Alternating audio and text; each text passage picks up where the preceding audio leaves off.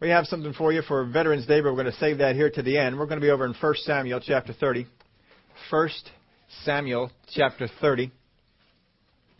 As we started last week talking about, well, a couple of weeks ago, talking about the things that cause us to have something against another, have anything against anyone, as the Word of God put it. Last week we began looking at bitterness, which was our second cause. But as we see how bitterness has a lot to do with reactions. And there's this individual who wrote this thing up about chemical reactions, and I thought was real interesting for how we're looking at it. He called it Chemistry 101, the table of elements, 2 new additions to the periodic table. Element name, woman. Symbol, W-O. Atomic weight, don't even go there. Physical properties, generally round in form, boils at nothing and may freeze at any time. Melts whenever treated properly. Very bitter if mishandled. Chemical properties, very active, highly unstable, possesses strong affinity for gold, silver, platinum, and precious stones. Volatile when left alone. Able to absorb great amounts of exotic food. Turns slightly green when placed next to a shinier specimen. Usage, highly ornamental, an extremely good catalyst for dispersion of wealth. Probably the most powerful income-reducing agent known. Highly explosive in inexperienced hands. Second one, man. Symbol, XY. Atomic weight, 180 plus or minus 50. Physical properties, solid at room temperature, but gets bent out of shape easily. Fairly dense and sometimes flaky. Difficult to find a pure sample. Due to rust and aging, samples are unable to conduct electricity as easily as young samples. Older samples are not able to as easily as young samples. Chemical properties. Attempts to bond with WO any chance it can get. Becomes explosive when mixed with KD, element for child. For prolonged periods of time, about 1 hour. Usage, not known. Possibly a good methane source. Caution, in the absence of WO, this element rapidly decomposes and begins to smell. Most of the time that bitterness comes up, it is a reaction between 2 people, 2 or more people. Most of the time that bitterness comes up, it is a reaction. Sometimes the other one's not even involved, but it is a reaction that comes in. As we review some of the things we went over before, in Mark chapter 11, verse 24 and 26, the verses we've been looking at, therefore I say to you, whatever things you ask when you pray, believe that you receive them and you will have them. And whenever you stand praying, if you have anything against anyone, forgive him, and your Father in heaven may also forgive you your trespasses. But if you do not forgive, neither will your Father in heaven forgive your trespasses. So we looked at this and said, all right, if having anything against anyone is going to be a problem in our prayer life, we need to find out what is the cause. We don't want to just fix the problem. We want to eliminate the cause. And I told you we came up with 3 causes of having anything against anyone. The first one we already looked at was pride. The second one we began last week, which was bitterness. In the first one, pride, we saw the root of this is a quality or ability not recognized or utilized properly by others. That's my viewpoint. That's our viewpoint of the thing. When I have a quality or an ability not recognized or utilized properly by others. Most people who get in the area of pride feel that something they have is either not used or not used right by other people. Not recognized, things like that. Comes against the godly character quality of humility. Because God resists the proud but gives grace to the humble. So all that the devil has to do to get you to be hindered in your prayers is get you out of the area of humility and get you into the area of pride. Now the root here is the idea here is forgiveness. So we put here as the root, I don't forgive because of a distorted view of value and importance. I don't forgive. The cause for unforgiveness here is because of a distorted view of value and importance. I have a distorted view of my value and my importance, or the value and importance of the gifts that I have. The second one was bitterness. We looked last week at what is bitterness. It's a feeling of deep and bitter anger and ill will, a resentment strong enough to justify retaliation. The root of this is a response or accusal perceived or received wrongfully. A response or accusal perceived or received wrongfully. A person may not say something to me, but they may look at me funny. They may look at me in a way and I read something into their eyes. They may say something and not meant what I interpreted from it. And I can get bitter from this. It's a response that I receive, or how someone responded to something I said, or accusal, perceived or received wrongfully. I believe it was wrongful. I'm not saying that it was wrongful. I'm saying that I believe it. I look at it that way. That's where bitterness comes from. When I have that viewpoint that what I received or perceived was wrongful. How many times have we looked at people and we felt, I just don't think they like me. Did you ask them? No. But then you begin to think, well, I don't know why they don't like me. I haven't done anything to them. And the bitterness can begin to go. We looked at who became bitter. And made this statement for you. No one is born bitter. When those babies come out, they may be crying, but after they get done the initial part, they're cooing and and people all come in and they're all look at the little baby, and for me, I'm a guy. And when we see a newborn, it takes at least 2 weeks for that baby to look cute. Unless it's your own. If it's your own, it's a different thing. But usually when they come out, it takes about 2 weeks for them to really get cute. Come on, guys, right? But the women, as soon as they come out, they're cute. My daughter showed me some pictures she had of someone she knew had a newborn, and I looked at them and goes, oh, not yet. A couple weeks later, the pictures were cute again. But, that's because I'm a guy. You women look at things differently. Reactions. But no one is born bitter. Once bitterness sets in, other responses begin to follow. We become easily angered. When you are bitter at someone, you can become more easily angered at anyone. Isn't that right? And people that carry around bitterness, you can set them off real easy. They're often offended.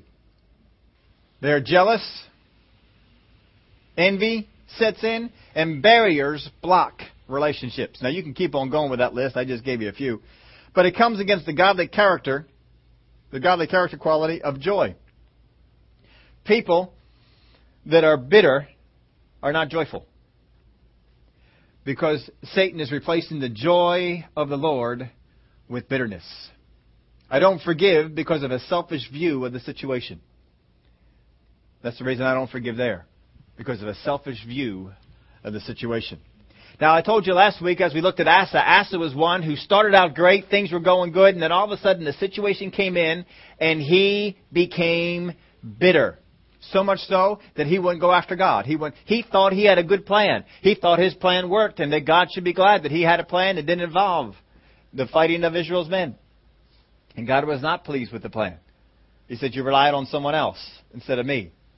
And he became bitter at the response that he had. And it didn't go well for Asa after that. He never let it go. So we said last week we wanted to take a look at someone who was approached with this bitterness but overcame it. Because how many of y'all want to overcome it?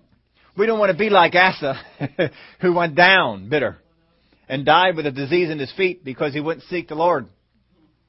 1 Samuel chapter 30. Now it happened when David and his men came to Ziklag that on the third day that the Amalekites had invaded the south and Ziklag and attacked Ziklag and burned it with fire, and had taken captive the women and those who were there from small to great. They did not kill anyone, but carried them away and went their way.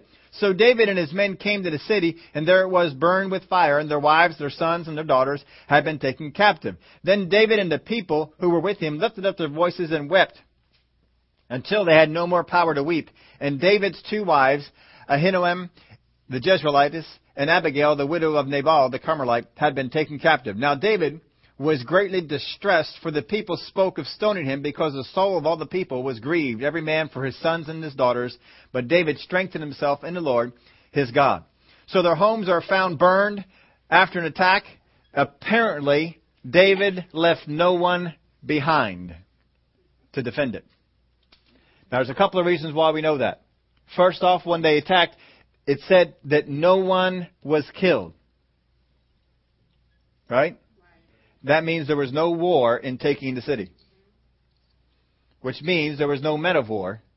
They all left. They were all with David. Because if he had a couple of soldiers and had people come and they wanted to capture all the wives, you know that David's men, they would have fought to the end. That's the kind of guys that he attracted, trained up. They would have fought to the end, but no one died, so obviously no one was left behind. Now, when they left, and we see here that some people are mad at David and they want to stone him. The reason for that is there are probably some people in the group who said, you know, David, we shouldn't leave the city unguarded. We're going to be gone for a few days. We should leave some people behind. David said, no, it's going to be okay. And David's will won out over the people who said, we ought to leave somebody behind. So they got mad and they wanted to stone David. Because why else do you blame David?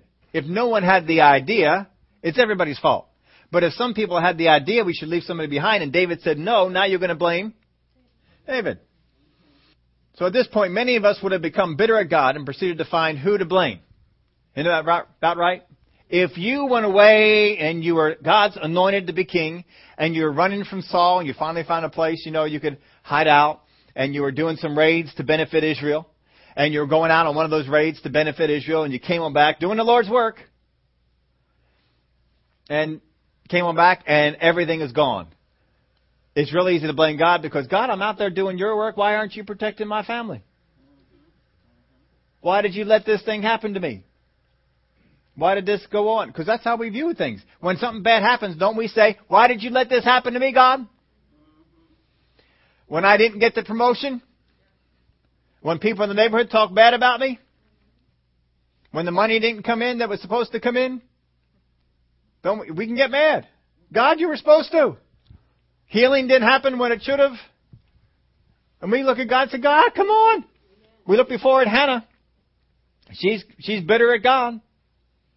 Because she feels like, you know, why are you standing in the way here? But when we come into a place and we're expecting God to do certain things, and then we're supposed to do certain things, and then those things didn't come about, we get mad. It's really easy for us to get bitter at God. No, God, why didn't you come through for me? I put this in your outline. Bitterness is an emotional response, not a logical one. Bitterness is an emotional response. It is not a logical one. You try and argue logically with someone who's bitter. It ain't going to work. You're not going to get anywhere. It's not logical. You know, just imagine, you know, the original Star Trek. And Spock comes in. If it's not logical, Spock has no clue. That's illogical. And, you know, the captain on that show was very emotional. And Spock just looks at him and says, I don't understand you. That's not logical. If you try and deal with someone caught up in the emotion of a thing with logic, you won't get anywhere. They'll probably just get bitter at you. You can't go through logically and help these people. It's an emotional thing. They got to let go of that emotion before they can get anywhere. What we need to do is find the differences in the reaction and pattern after these. So here's what we want to do. We want to look at the differences. Here's how David responded. We already saw how Asa responded. We're going to review some of those things. But let's see what David did, because Asa got bitter. David did not. So let's first off go over what Asa did. He established his rightness. That's the first thing he did.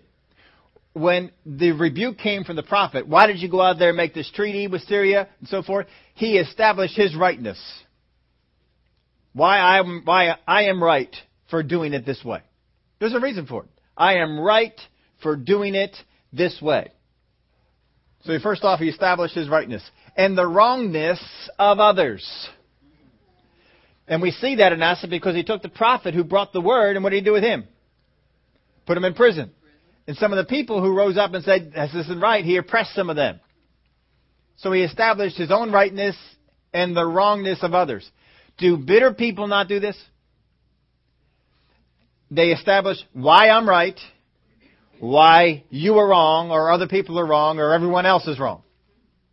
This is what bitter people do. But they mull over it continually. Why I'm right, why you're wrong. Walls were built between himself and those he was bitter at. Bitter people build up walls. Relationships were hindered and broken. So what we need to do is to see some of the things here that David did and learn from those. So let's pick up here, verse 7. Then David said to Abiathar the priest, Ahimelech's son, please bring the ephod here to me. And Abiathar brought the ephod to David. So David inquired of the Lord, saying, shall I pursue this troop? Shall I overtake them? And he answered him, pursue, for you shall surely overtake them, and without fail recover all. Now I want you to see what David did first. The first thing David did was he strengthened himself in the Lord. How many times have we heard that phrase, strengthened himself in the Lord? We've heard it so many times, it has almost become Christianese to us. Because if you ask someone, how do you strengthen yourself in the Lord, we'll come up with a whole mess of answers. But do we really know how to strengthen ourselves in the Lord? If David did this first, and it helped keep him from being bitter, how many of y'all believe it's pretty important that we understand how to strengthen ourselves in the Lord?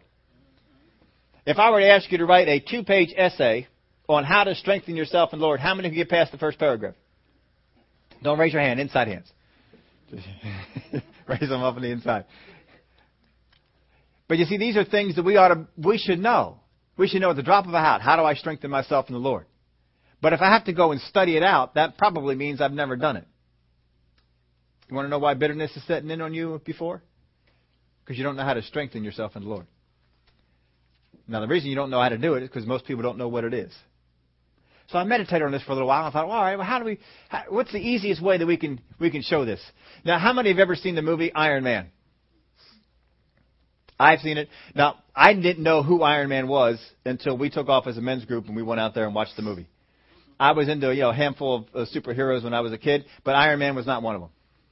I never knew who Iron Man was until we went out and saw the movie. A whole mess of other ones, too. They're bringing up the movies with old ones, Green Lantern. I never knew who he was. Still don't know who he is.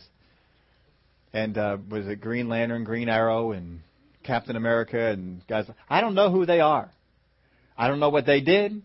But, there's movies out about them, so now you can go out there and find out. Some of you all may know who they are. That's all good. I had mine that when I was a kid, Superman, Batman, Spider-Man, stuff like that. I knew who they were, but these other guys, and there's still other ones out there that I don't know about. But I'm going to bring up Iron Man for you, because some of us have seen the movie of late. Maybe if you didn't see the movie, you saw the commercials, and what makes Iron Man strong? And how long does it take Iron Man to put on his suit? Seconds. It is a very complex suit. If you watch the movie, I don't know what the comic strip was about. I only saw the movie. But the movie, it was a very complex suit. Now, it evolved over the time, but by the time you get midway into the movie, he's got the real good one. He just stands on a platform out like this, and a machine comes and dresses him in the suit. And bang, he can go off. And once he puts that suit on, he can fly. He's bulletproof. I don't know what else. I don't know all the powers of Iron Man, but whatever it is, he can do all those things. And he's very strong and apparently very indestructible. But it takes him no time at all to put the suit on. So he goes from being mild-mannered, whatever the guy's name is, to Iron Man in seconds. He puts it on. That's kind of like what it is to strengthen yourself in the Lord. See, sometimes we're thinking wrongly on this. We're thinking, well, I got to get into the presence of God, and I got to worship for a while. I got to pray for a while. And if I worship for a while and I pray for a while, eventually we're thinking electric car. You know how you charge up an electric car? You get a super outlet installed on your garage that only works your car. And you plug a plug from there into your car overnight and charge it up. No longer go into the gas station and in 5 minutes be ready to go. Overnight you charge it up. But be careful, they just recalled these units because they're setting houses on fire. Aren't electric cars wonderful? I heard somebody just wrote an article on one. They were trying to be favorable toward it. And they wrote this article on the electric car, and they said the whole time they were driving it, they were scared, they were nervous driving the car because they weren't sure, do I have enough charge? Am I going to run out of electricity? Am I going to be stranded on the road? Can I get there? Can I get back? And they said it was just an unnerving thing for them to have gone through and to have done that, all that sort of thing. But you put the electric car on the charger, and you wait. And you wait. And you wait. And eventually, it'll charge up. And then you can go out and do your business, and then it'll run down, and you come on back, and you plug it back in, and you charge it back up again. Sometimes that's what we have the idea about, with strengthening ourselves in the Lord. I got to plug into worship and wait. And wait. And wait. And then go pray for a while, and wait. And wait. And just let that energy come into me. Get stronger. And stronger. But I don't get that picture here for David. It said David strengthened himself in the Lord, and then he sought the Lord's counsel. And the men were ready to stone him. How many of y'all know if the men are ready to stone you, you do not have time to plug the electric car in overnight? You need an Iron Man suit. If the guys are coming to stone you, you need an Iron Man suit. You need one that's going to get on in seconds and you transform you into Iron Man. You're ready. Well, see, this is what it is with God. But we're geared to the wait and get in His presence and wait. And after days, maybe even weeks, eventually we get stronger. Dear Lord, if that's the case, you're dead. That's not going to happen. No, you need to get strong in the Lord, and you need to get strong in the Lord now. I mean, if we have spinach for Popeye, how long does it take Popeye to get strong? He opens up that can and it's raw spinach right out of the can, swallows it, and his muscles explode. And he's ready to go. It don't take long at all. This is what we need. We are facing an enemy who wants to take us down. We don't need plug-in electric cars that take all night to charge up. We need Iron Man suits type things. I need to be able to put that sucker on and go. He strengthened himself in the Lord. So here's a couple of questions for you. One, why does he need to be strengthened? Why is he not strong all the time? And two, how did he get strong so quickly? If we can understand these two things, we can fight off bitterness in our life. It's because we don't understand how to do these things. That's why we get bitter. That's why we get bitter. That's what comes after us. So he first strengthens himself in the Lord. Now, I almost dropped one of these out of your outline because I was running out of, as you can see, I was running out of room. So I dropped one, but I was able to keep the second one in. So here's the first one that I had to drop out. If you want to write this in, if this means something to you, you can write this in by hand somewhere on the sideline, whatever, but, type, you just can't. You can only fit so much stuff in there. Any situation that can make you bitter, any situation that has the potential to make you bitter will first drain your strength by focusing it where it will do no good. Any situation that can make you bitter will first drain your strength by focusing it where it will do no good. That's what happens here first. If I get a situation and it has the potential to make me bitter, it first will drain my strength. It's got to make me weak. How do you take out Superman? What does kryptonite do? Drains his strength. If you drain... See, they've got a lot of biblical properties in these superhero things. If you drain the strength of Superman, you got a shot. Otherwise, it's not going to happen. Satan knows I've got to drain your strength. I've got to take that strength away. David just came back from a battle. Would he not be strong? Coming back from a battle. But then something happened when they came in and saw the city that now he needs to be strengthened. Any situation that can make you bitter will first drain your strength by focusing it where it will do no good. So he comes back in, he sees everybody's gone. They don't know right now. Are they dead? Are they alive? They don't know what the status of them. They just know that they're gone. They don't know what they've done to them. They don't know if they hurt them. So all their energy now goes into, come on, you've been in these kind of situations. Where does all your energy go into? Worry. Worry is the Christian's kryptonite. The Word of God says, what about worry? Don't do it. Don't take it on. Be anxious about nothing. Do not worry. Do not have any fear or anxiety about anything. Doesn't Jesus warn us about that? There's a reason for it. Superman is warned. Do not get near the kryptonite. But he always does. Always does. Not intentionally, I guess, but, it's always he's near the kryptonite. I often wondered how much kryptonite actually fell on this earth. Because it seems like it's all over the place. And he's always getting weak. But it doesn't just make him weak. It looks like he's going to die. Any minute now, he's going to die. Got that kryptonite there on him. Satan knows if I get you to worry, I've directed your strength into another area, and now you're susceptible. So just think of it this way. Worry is the Christian's kryptonite. Because it's going to take your energy that was meant for other things and to direct it to worry, fear, and anxiety. And if he gets you to direct your energy to worry, fear, and anxiety, aha, now we got you. And then we can put the stuff in there that we want to. Because you can't put a bullet into Superman because he's a man of steel. But if you have kryptonite there, what happens? Man, you can stab him, you can punch him, you can make him bleed, you can do all kinds of stuff to him. And Satan knows that's the same thing about the Christian. If I get worry, anxiety, and fear on you, I got you. Your strength is gone. So when he first comes back, what's David's response? What's David's reaction? Worry, fear, and anxiety sapped his strength. So what's he do? He does not respond out of weakness. He goes away and he strengthens himself in the Lord. How do you strengthen yourself in the Lord? Here's our question. Simple. Put on the Iron Man suit. Put on what you're supposed to put on. Put off the worry, fear, and anxiety and put on joy. Put on gladness. Put on faith.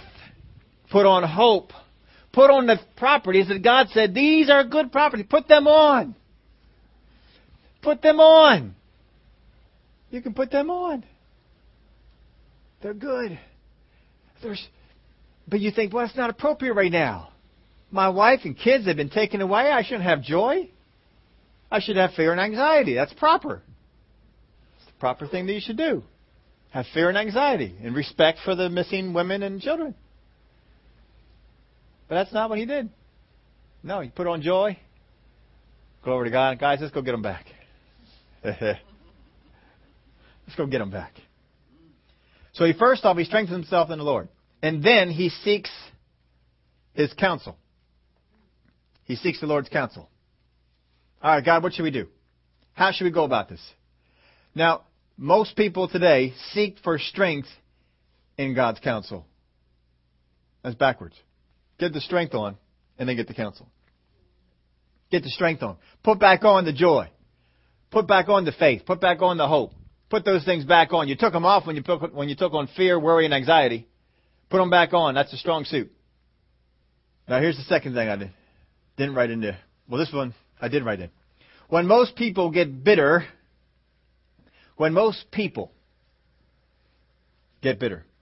they respond from a weakened condition. When we get bitter, we respond. We're weakened because we've given in to fear, worry, and anxiety, and other things like that. And we are weakened, and then we respond. Bitterness is a what kind of response? Emotional response. I respond based on my emotions, which are now weakened. They're not in godly character at all. That can't be good. And stay weak as what strength they have. Now get this. This is real important to understand this. What strength they have is constantly refocused.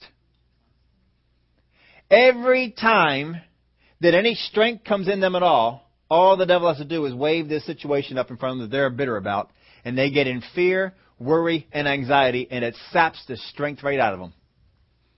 And they have no strength to stand in front of the enemy because he's got this bitterness inside. No strength. Let me read it all to you again. When most people get bitter, they respond from a weakened condition and stay weak as what strength they have is constantly refocused. It's refocused right onto that thing that they're bitter about. And they go right after it. Let it go. It's not helping you. It's not helping you. Now, here's another thing he does. First off, he strengthens himself in the Lord. He then seeks the counsel of God. And he resists reacting to the bitterness of others. He doesn't react to it. His men are coming to him to stone him. How many of y'all know if you want to stone somebody, there's probably a little bit of bitterness there? That's not normal. We don't usually want to go around and stone people unless, we got some bitterness going on, some anger. He resists reacting to the bitterness of others. He doesn't look to these guys and react to them and begin to direct his fight against those people. He seeks counsel against God and he says, all right, guys, look, this is what we need to do. He maintains his responses to those that come from love from God, or love for God and his soldiers. He maintains his responses, all the words that have come out of his mouth, all the things that he says and does. He maintains his responses to those that come from love for God and his soldiers. Doesn't matter if they deserve it. Doesn't matter if he thinks they were partly responsible. He doesn't do that. He loves his God, even though situations were coming out trying to tell him, be bitter, be angry at God. Look what God did. And for the men, I wasn't the one who took all of our people off. Doesn't do that. Now, before we get into the rest of that, let's pick up where we left off. Verse 9. So David went, he and the 600 men who were with him, and came to the brook Besor, where those stayed who were left behind. But David pursued, he and the 400 men, for 200 stayed behind, who were so weary they could not cross the brook Besor. Why were they weary? Because their strength is gone. They didn't know how to strengthen themselves in the Lord. Then they found an Egyptian in the field and brought him to David, and they gave him bread and he ate, and they let him drink water. And they gave him a piece of cake of figs and 2 clusters of raisins. So when he had eaten, his strength came back to him, for he had eaten no bread nor drunk water for 3 days and 3 nights. Now, before we go on in this, they found a guy that right now they are assuming is part of the company that had just taken their folks. They don't know if he was one of the ones taken or one of the ones involved with the people who came down. But look at how they respond. They feed him, they give him water, give him some nice food. Figs, raisins, stuff like that. I mean, some nice food. Now, David's got all these men with him. How many men do you think probably came up to David and said, let's just kill him? Right? Let's just kill this boy. I mean, somehow he was involved. Let's not sit around and figure out what it was. Let's just kill him. That wouldn't be good, would it? And that's a reaction out of bitterness. What does David do? No, well, I'm getting something from the Lord here. I think we need to feed this boy. And after they fed him, gave him water, they gave him good food. And he was strengthened quickly. And he was able to talk to them. And David said to him, to whom do you belong? And where are you from? Apparently up till now they don't even know. And he said, I am the young man from Egypt, servant of an Amalekite. Oh, he's a servant of the enemy. And my master left me behind because 3 days ago I fell sick. We made an invasion of the southern area of the Cherethites in the territory which belongs to Judah, and of the south area of Caleb, and we burned Ziklag with fire. Who did? We did. Now, if you're one of the men, what are you thinking? You burned my house? Can you imagine the feelings that are coming up? Where are they from? Bitterness. And David said to him, can you take me down to the troop? So he said, swear to me by God that you will neither kill me nor deliver me into the hands of my master, and I will take you down to the troop. And when he had brought him down, there they were, spread out all over the land, eating and drinking and dancing because of the great spoil which they had taken from the land of the Philistines and from the land of Judah. Then David attacked them from twilight until the evening of the next day. Not a man of them escaped except 400 young men who rode on camels and fled. So David recovered all that the Amalekites had carried away, and David rescued his 2 wives. And nothing of theirs was lacking, either small or great, sons or daughters, spoil or anything which they had taken from them. David recovered all. Was there any reason to be bitter? No. They recovered every bit of it, and then some. Now, he took them down to the camp, and they were spread out all over.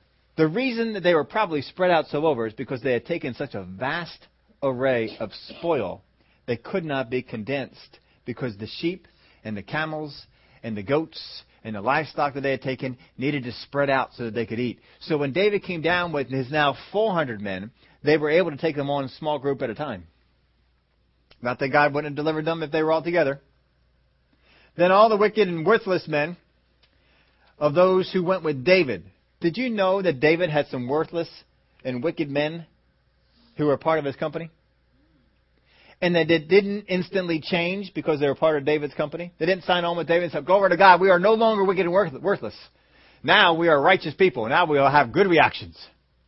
They didn't do that. They were still wicked and worthless. Then all the wicked and worthless men of those who went with David answered and said, because they did not go with us, we will not give them any spoil that we have recovered, except for every man's wife and children, that they may lead them away and depart. We don't know how many wicked and worthless. We just know that there was some percentage of the 400 men who had gone on. But David said, my brethren, you are wicked and worthless. Depart from me. He didn't do that, did he? How many of you know some wicked and worthless people you like to say, depart from me? No, God gave you some wicked and worthless people in your life to try and help them out and get them turned around. And David turned these 600 men around, folks, into some really powerful people. And understand that some of them were wicked and worthless. When David got finished with them, they were not. But at this point, we see the character that David had to deal with. Because they did not go with us, we will not give them any of the spoil that we have recovered, except for every man's wife and children, that they may lead them away and depart. See, the wicked and worthless want the good guys to go away. But David said, my brethren, you shall not do so with what the Lord has given us. How are they responding? Out of bitterness. What did they get bitter over? Well, we fought this battle. You guys are too tired to go on. We fought this battle. You can have your wife and your kids, but that's it. The rest of the stuff's ours. We fought. You weren't there. You were over there resting by the brook.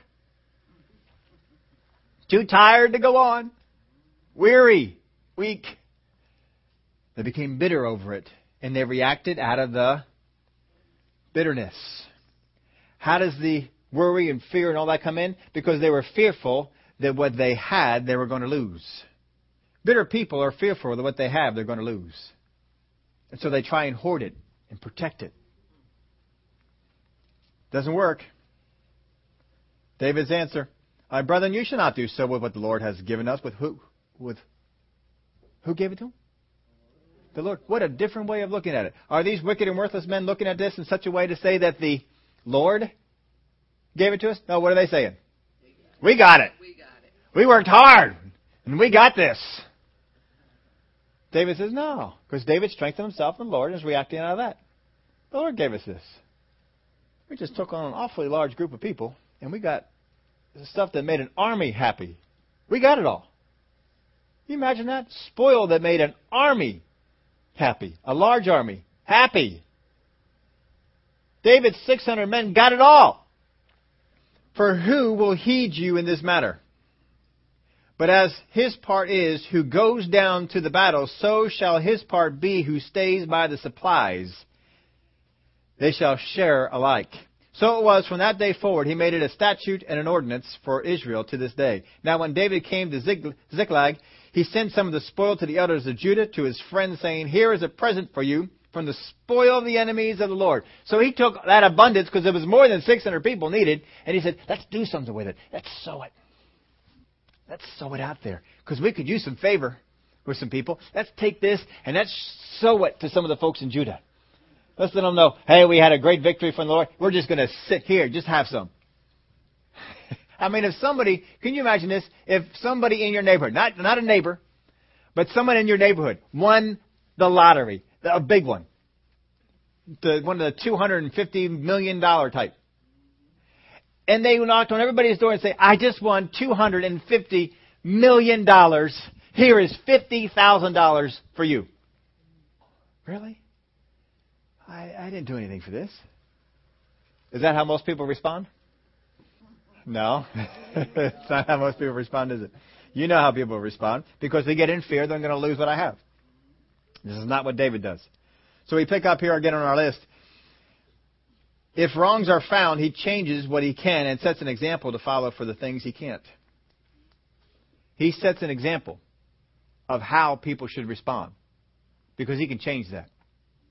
I can't change how these guys are going to respond in themselves, but I can set a good example for them. And what he can change, he doesn't dwell on. People who are bitter, folks, are people who dwell on stuff that they cannot change. How many of y'all know you cannot change the viewpoints of some relatives that you don't agree with? Can't change it. So don't dwell on it. You can't change some of the hurts that have gone on in the past, can you? It's the past. Can't change it. Don't dwell on it. Nobody here, I'm sure, but you all know people who dwell on things of the past. If you go up and talk to them about it, they instantly come out with something that happened in the past that was bad. How many also know some people that you know somewhere along their past they had to have some things that went on, but you never hear it from them. And if you ever ask them, can you tell me something really bad that happened to you in the past? Well, I really can't think about that right now. I'm not real sure. Why? Because they don't dwell on it. Don't dwell on things that happened in the past. We all have bad things that happened in the past. Get over it. You can't change it. Get over it. Yeah, your choice. You either get over it or you get hung up with it. So just let it go. Oh, well. Can't change that one, can we? Just got to get over it. Now, here's one of those things that I wrote in mine that's not in yours. You can write it down here if you want to. You probably understand this anyway. Bitter spices are not subtle. They call for you to give them your attention. Ever had a dish with horseradish in it? You can tell horseradish is in it, unless you cook it. You can tell horseradish is in it. You know, you have ketchup, and then you have cocktail sauce. You know what cocktail sauce is? Put the horseradish in the ketchup. A little bit of hot sauce. But it's the horseradish. You get good horseradish, put that in your ketchup, that stuff will burn your nostrils right on out. There's no hiding that thing is going to be there. Horseradish is a bitter herb. We had one time we were taking the youth group out to Creation. My brother was very instrumental in this. He was the only one I trusted to be involved in the scheme that we had put together for the youth group. We took about 20 or so youth up, and we had to plan all the meals and different things along. But for the meal part, we had to plan this, and we had, we tried to come up with good stuff. And we had other campgrounds that came over to our campground. What are you cooking? We made French toast. We had eggs. We didn't have hot dogs and hamburgers all the time. We had meals. And one of these meals was ham. We were going to do these ham steaks for them. And so we got this ham, and we had it all sliced up. And we had a special seasoning that we had prepared for this ham. But we wanted no one to know it. And so Alan and I went back to the campsite early to cook dinner while everyone else stayed back at the meetings. And we prepared the sauce for the top, and we cooked it up. And we had campgrounds from way on the other side coming over. What are you cooking? Man, that smells good. And I tell you what, it did. It smelled really good. I have to say it. Whew, it was good. And so all the kids that came on in, they said, what is this that you made? What is the sauce that you put on it? We're not telling you. Now, you all know I can keep a secret. My brother can keep a secret. We are good. If we have a contest to see who could keep the secret the longest, the Lord Jesus would come before any of us would win. I guarantee you, the Lord Jesus would come before any of us would win. Neither one of us is compelled to ever share a secret. We just are never compelled. It's fine for me to keep it. Keep it all my life. That's all right. It's good. So we had this secret. And so we had agreed together when we would tell them. And it was not until the trip home. So we went through, and eventually they stopped asking, and we went on home. And so on the way home, Alan and I, we got up in the front of the bus, and we said, all right, y'all want to know what the ham seasoning was. And so we're here to tell you what it is. It was brown sugar, lemon juice, and horseradish. And their faces, there was horseradish in that? Sure was. If you cook it long enough, you get the heat out, you just leave the flavor behind. But otherwise, if you don't cook it and you have that horseradish in there, how many of y'all can tell? Horseradish.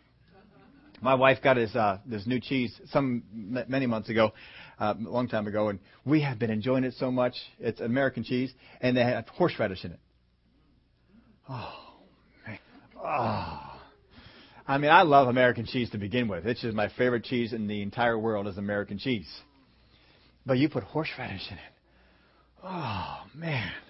And it's got bite, too. It's not cooked horseradish. It's got some bite to it.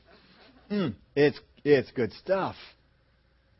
Bitter herbs, they call for your attention. You can't just put them in and not know that they're there.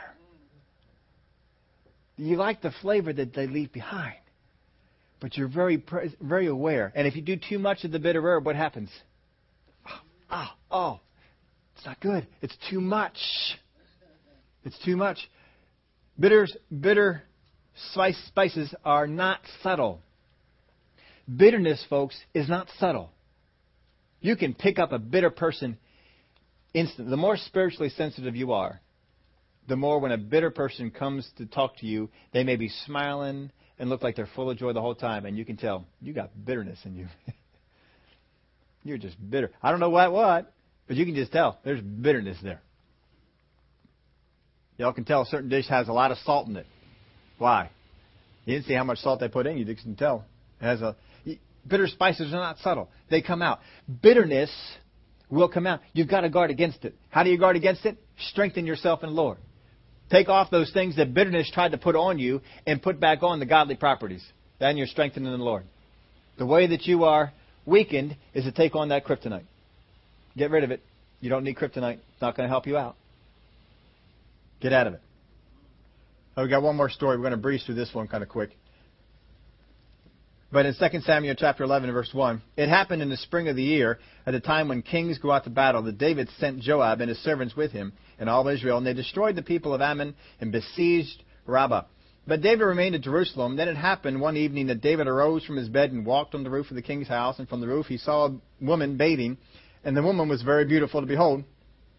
So David sent and inquired about the woman, and someone said, "Is this not Bathsheba, the daughter of Eliam, the wife of Uriah the Hittite?" Then David sent messengers and took her, and she came to him, and he lay with her, for she was cleansed from her impurity, and she returned to her house. And the woman conceived, so she told David and said, "I am with child." And David sent to Joab, saying, "Send me Uriah the Hittite." And Joab sent Uriah to David. When Uriah had come to him, David asked how Joab was doing, and how the people were doing, and how the war prospered.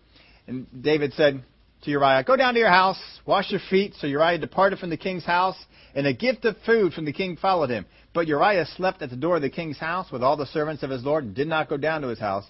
So when they told David, saying, "Uriah did not go down to his house," David said to Uriah, "Did you not come from a journey? Why did you not go down to your house?" And Uriah said to David, "The ark of the Israel and Judah are dwelling in tents, and my lord Joab and the servants of my lord are encamped in the open fields. Shall I go to my house to eat and drink and to lie with my wife? As you live and as your soul lives, I will not do this thing." Then David said to Uriah, "Wait here today also, and tomorrow I will let you depart." Maybe he's thinking that his wife will get word that she's around and come on home, and she'll drag him on. You come on home and see the kids. You come on home, I have something that needs to be fixed. Thought I had to wait for a little while. "Wait here until today also, and tomorrow I will let you depart." So Uriah remained in Jerusalem that day and the next. Now when David called him, he ate and drank before him, and he made him drunk. And at evening he went out to lie on his bed with the servants of his lord, but he did not go down to his house. So he thought, if I make him drunk, he'll go home. No, even in his drunken state, he still wouldn't go down to the house. In the morning it happened that David wrote a letter to Joab and sent it by the hand of Uriah. And he wrote in the letter saying, "Set Uriah in front of the hottest battle and retreat from him, that he may be struck down and die." And so it was, while Joab besieged the city, that he assigned Uriah to a place where he knew there would be valiant men. Then the men of the city came out and fought with Joab, and some of the people of the servants of David fell, and Uriah the Hittite died also. Then Joab sent and told David all the things concerning the war, and the charged the messenger, saying, "When you have finished telling the matters of the war to the king, if it happens that the king's wrath rises, and he says to you, 'Why did you approach so near to the city when you fought? Did you not know that they would shoot from the wall? Who struck Abimelech, the son of Jerubbesheth? Was it not a woman who cast a piece of millstone on him from the wall, so that he died in Thebez? Why did you go near the wall? Then you shall say, your servant Uriah the Hittite is dead also. So the messenger went and came and told David all that Joab had sent by him. And the messenger said to David, surely the men prevailed against us and came out to us in the field, that we drove them back as far as the entrance of the gate. The archers shot from the wall at your servants, and some of the king's servants are dead, and your servant Uriah the Hittite is dead also. Then David sent to the messenger, thus you shall say to Joab, do not let this thing displease you, for the sword devours one as well as the other. Strengthen your attack against the city and overthrow it. So encourage him. When the wife of Uriah heard that Uriah, her husband, was dead, she mourned for her husband. Before we go into that, let's take a look at this. Why would Joab attack the city in such a way that he knew would be hazardous? Now, if you meditate on this city, or meditate on this for a little while, it can sometimes just kind of skip right over you. Why? He is probably one of the best generals in that day and age. He is very, very good. He is so good, few people give him a fight. David has conquered every enemy that they've come against, and the reason for it is because of his general. He is that good. He's not a very good person, but he's a phenomenal general. And David kept him around because of his skill at leading the men.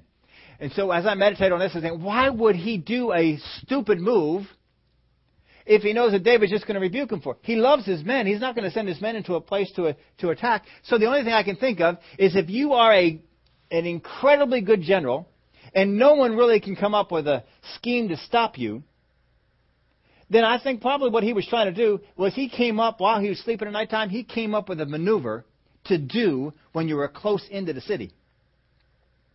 But he knew it was risky. And if he took the risk, there would be a problem if a lot of people died. And David would get mad.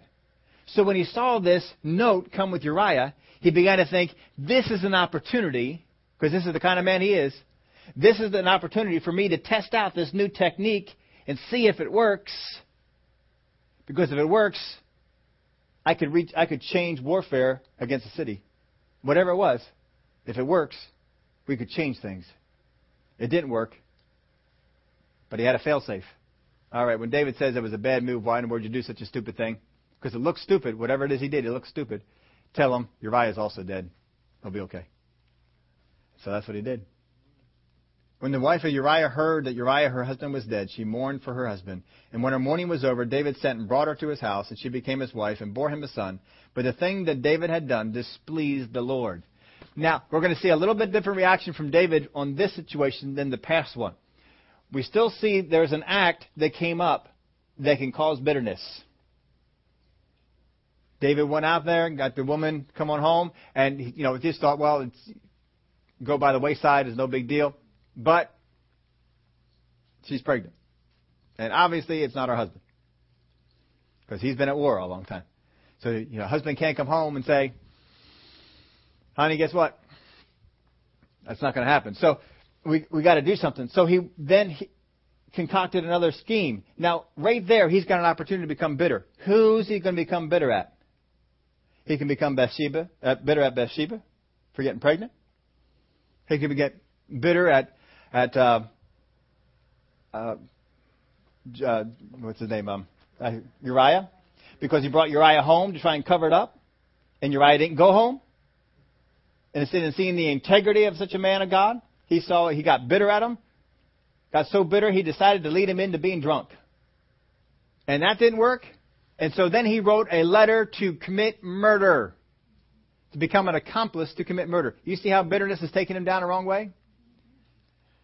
Wrote a letter to commit murder and involve someone else. See, it's one thing when you bring about bad things. It's another thing when you involve someone else. And that's what he did. He brought Joab in on it. Now, from this point on, Joab's got something on him. And he's compromised in what he can do. And you'll see this at the end of his life. He does not deal with Joab the way that he should have. And he even tells his son, deal with Joab. I couldn't. You deal with him. And he did deal with him, and Joab died. But more and more people got involved, and things went on, and things progressed.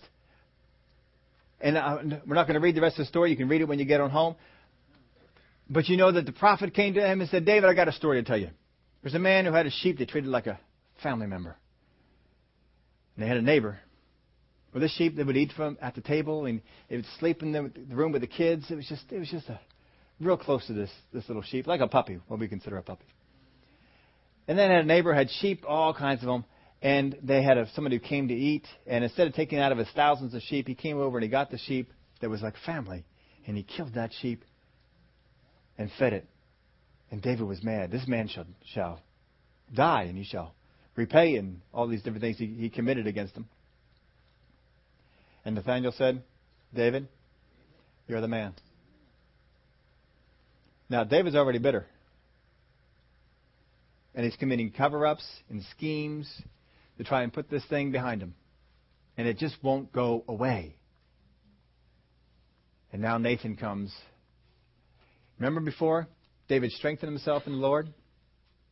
And then he sought the Lord's counsel. He didn't strengthen himself in the Lord this time. And now the counsel of God has sought him. Now we saw that with Asa. Asa had the counsel of God seek him. What'd he do?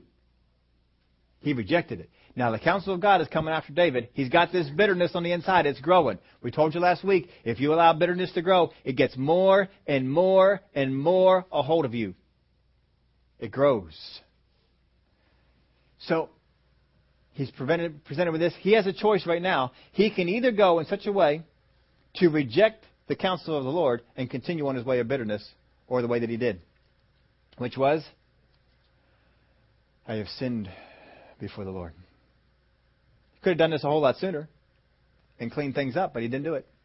I have sinned before the Lord. And the prophet said, that's all right, David. You're not going to die. And he proceeded to tell him the things that were going to go on. So he's at a crossroads. And fortunately, he chose to go in the right direction. Fortunately, he chose to do that. I put this in the end here. This is what I want you to see. This is the path that will prevent you from getting into bitterness. Now, David, we just saw he got into bitterness and how he got out. When the counsel of the Lord comes, receive it. But bitter people, how many of y'all know bitter people, and you're taking the counsel of the Lord to help them out in their situation, and they reject it? So which way do they go? On the path to continue in bitterness. But if they sit there and do as David did, I have sinned before the Lord. And he humbled himself. Yep, I did it. But if you want to keep yourself out of bitterness, here's the path. First off, get strengthened. We told you how to get strengthened before the Lord. How is it that you strengthen yourself in the Lord? First off, get strengthened. Second, find counsel. It is far better that you find counsel than that counsel find you. The Word of God in the New Testament tells us, judge yourself so that you won't be judged. In other words, seek counsel, otherwise counsel will seek you. That's what it's coming down to. So get strengthened, find counsel. So after the situation has come on, and it wants to get you bitter, which is falling into fear, anxiety, and worry. It wants to get you bitter over the situation. Get strengthened, get that stuff off, back on the good properties. Find counsel, go to the Word of God, go to somebody, help them. How should I respond out of this? I don't want to respond out of anger and bitterness and things of that nature. Respond lovingly. Always keeping the love of God at forefront. You know from the 1 Corinthians, we've taught on it here before, the principles of love. Respond out of those.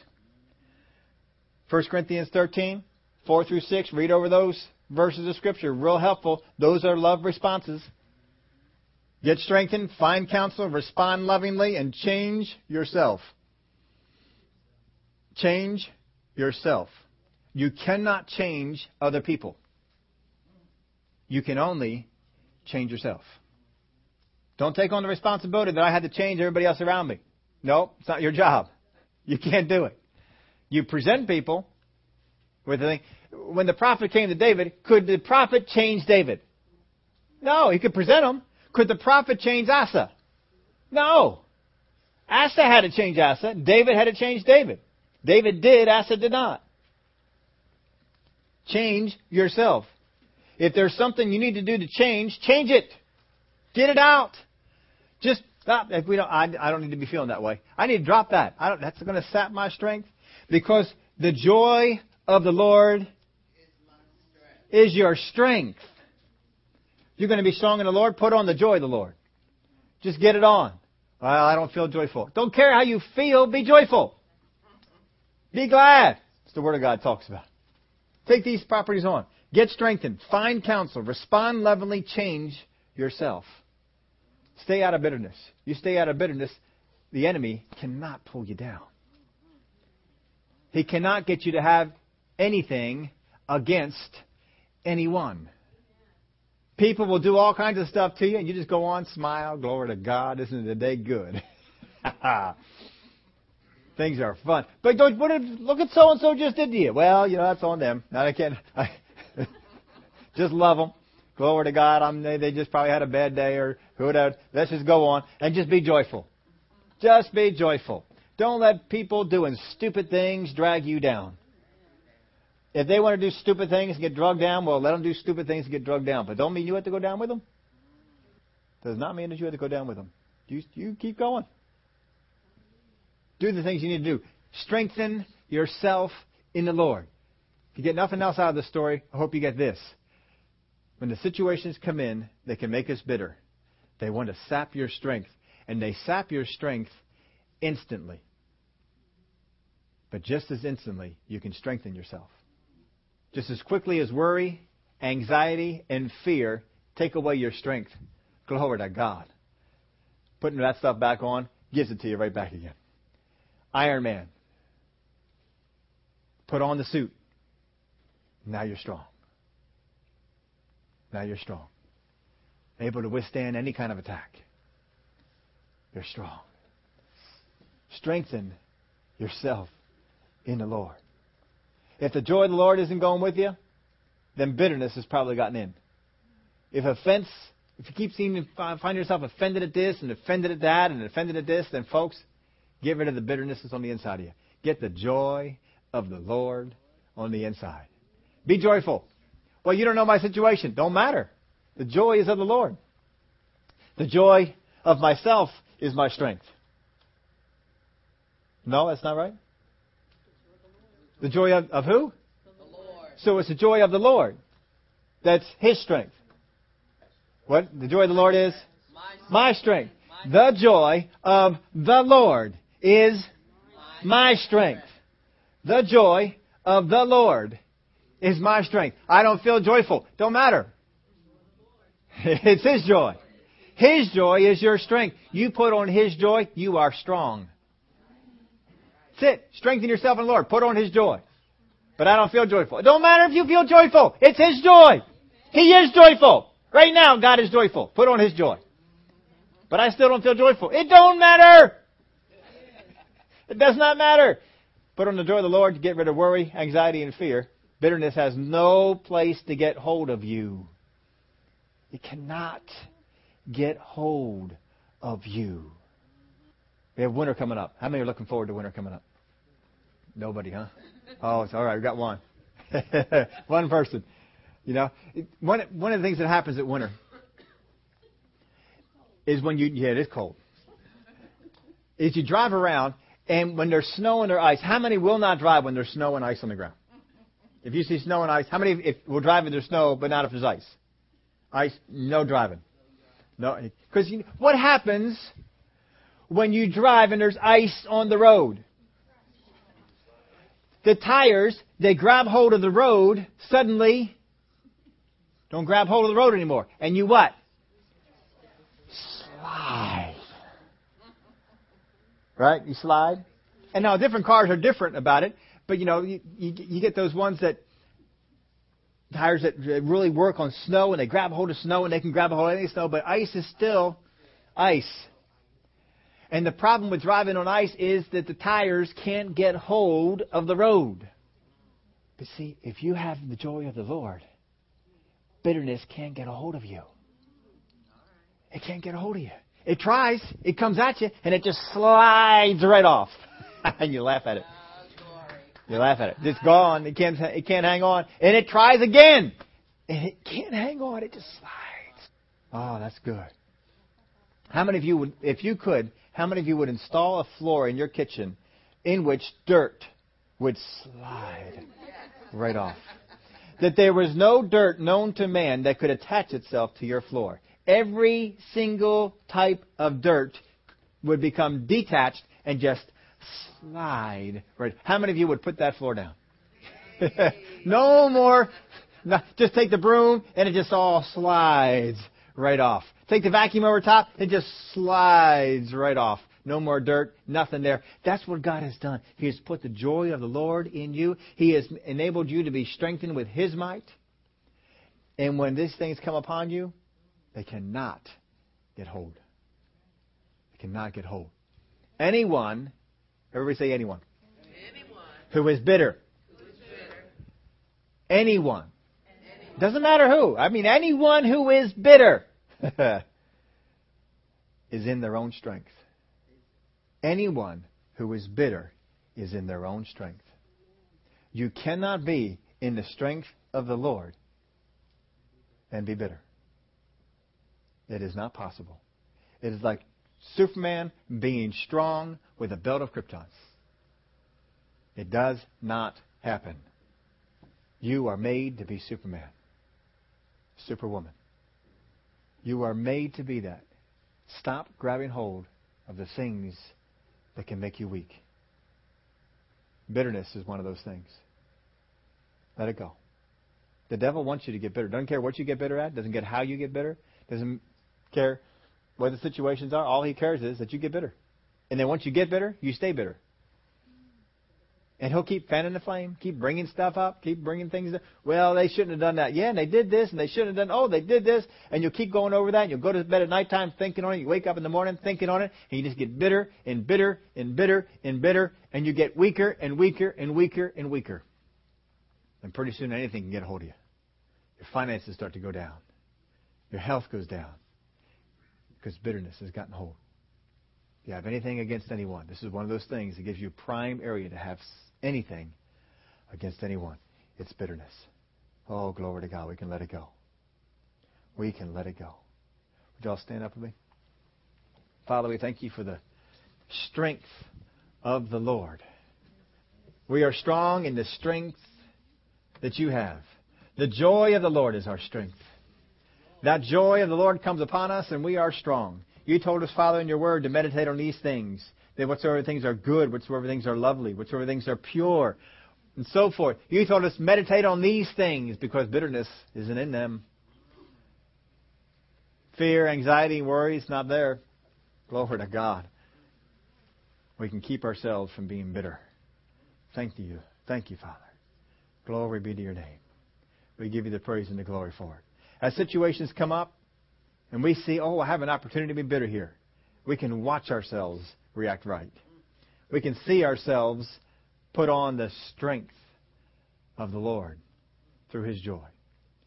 We can see ourselves getting strengthened in the Lord, seeking the counsel of God, doing those things that you say to do, responding out of love, not out of anger and bitterness and offense and all the other things. Father, I thank you for the help that you give us. We give you the praise and the glory for it. In the name